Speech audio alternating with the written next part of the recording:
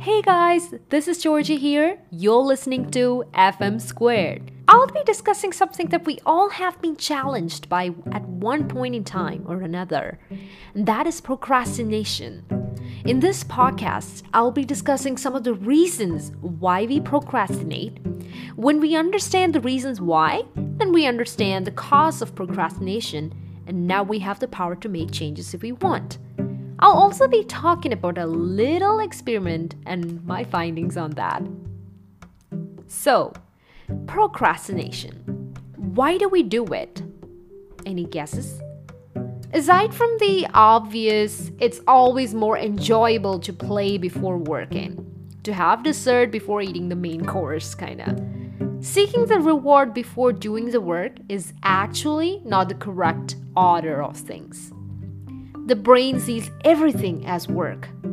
Well, work isn't work to the brain. It's simply activity. The brain seeks to find the path to least resistance. It's far easier to pick up a candy bar and eat it than it is work for 8 hours. And the rush is far more enjoyable from the guilty pleasure. In this case, a candy bar than being at work. In my last podcast about distractions, it's clear that we have many more options than candy to keep us away from our real meaning in our lives and relationships. Regardless, if it's easy to get, it's probably comparable to candy and lacking in meaning.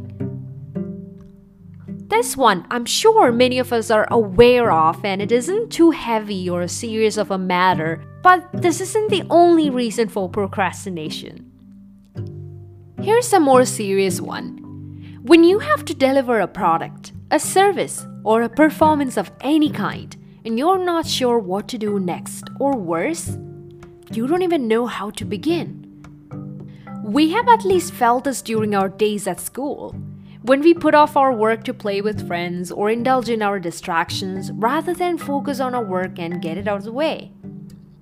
We just keep putting it off until the last moment.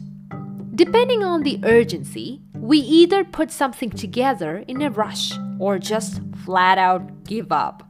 This procrastination can be brought on by fear or confidence perhaps, but that's all it is. We see the pile of work as a bad thing, and in comparison to TV, our phones, and endless leisure available in all fantastic varieties. Again, knowledge is power, and although this is pretty heavy stuff, it is powerful as well. Let me explain. We know a thing called exposure therapy, and it works against procrastination. Simply have a look at the work.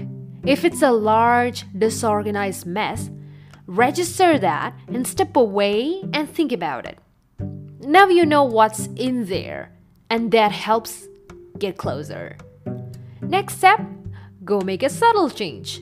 Register how it feels to gain that small victory and step away again. Simply keep exposing yourself to that problem. A sink full of dirty dishes generally resolved by cleaning one dish at a time. The same is true for all projects. Minor wins amount to major victories. The experiment I tried recently was interesting. I decided not to prepare for my podcast until the last minute. So far, the result is that I'm already late for publishing according to my own rules. I expected that would be a possibility, but many more things I didn't expect happened. Suddenly, my life felt chaotic. I knew I should be working at it a little bit here and there, but I didn't even do research. I just watched TV and read and worked other things. I have to say, even with the realization that I might be late with my podcast, and deciding to be okay with it didn't make me feel better. I was riddled with anxiety. Even at this moment of finally getting the work done, I feel anxious that I won't have much time to formulate my thoughts about what I discovered. I began thinking about shortcuts and ways to deliver something of lower value simply for the sake of getting it done. I didn't even enjoy being lazy because of how worried I was about delivering a low-value podcast, or at least not giving it my best. Coming to the end of it now, get the feeling of the sense of a light at the end of the tunnel. I can already feel relief and balance is restored in my routine. I don't feel that there was any advantage to waiting. Actually, it feels better to start working on a problem the moment it arises. Even if at first, all I do is think about it or write random ideas about it. Just get to it. Avoiding it, sweeping it under the rug, as they say, doesn't remove the problem. And it becomes much worse when we ignore them for too long. We can procrastinate with all dimensions of our lives, whether serious or casual, and there are always consequences and results. Unless by extreme luck or coincidence, procrastination usually causes more harm than good. That's all for today, guys. I hope you really enjoyed the topic, and I hope this is helpful for you. Stay tuned to my podcast as every other Saturdays. Thank you so much for listening. You have a great day. Take care and God bless.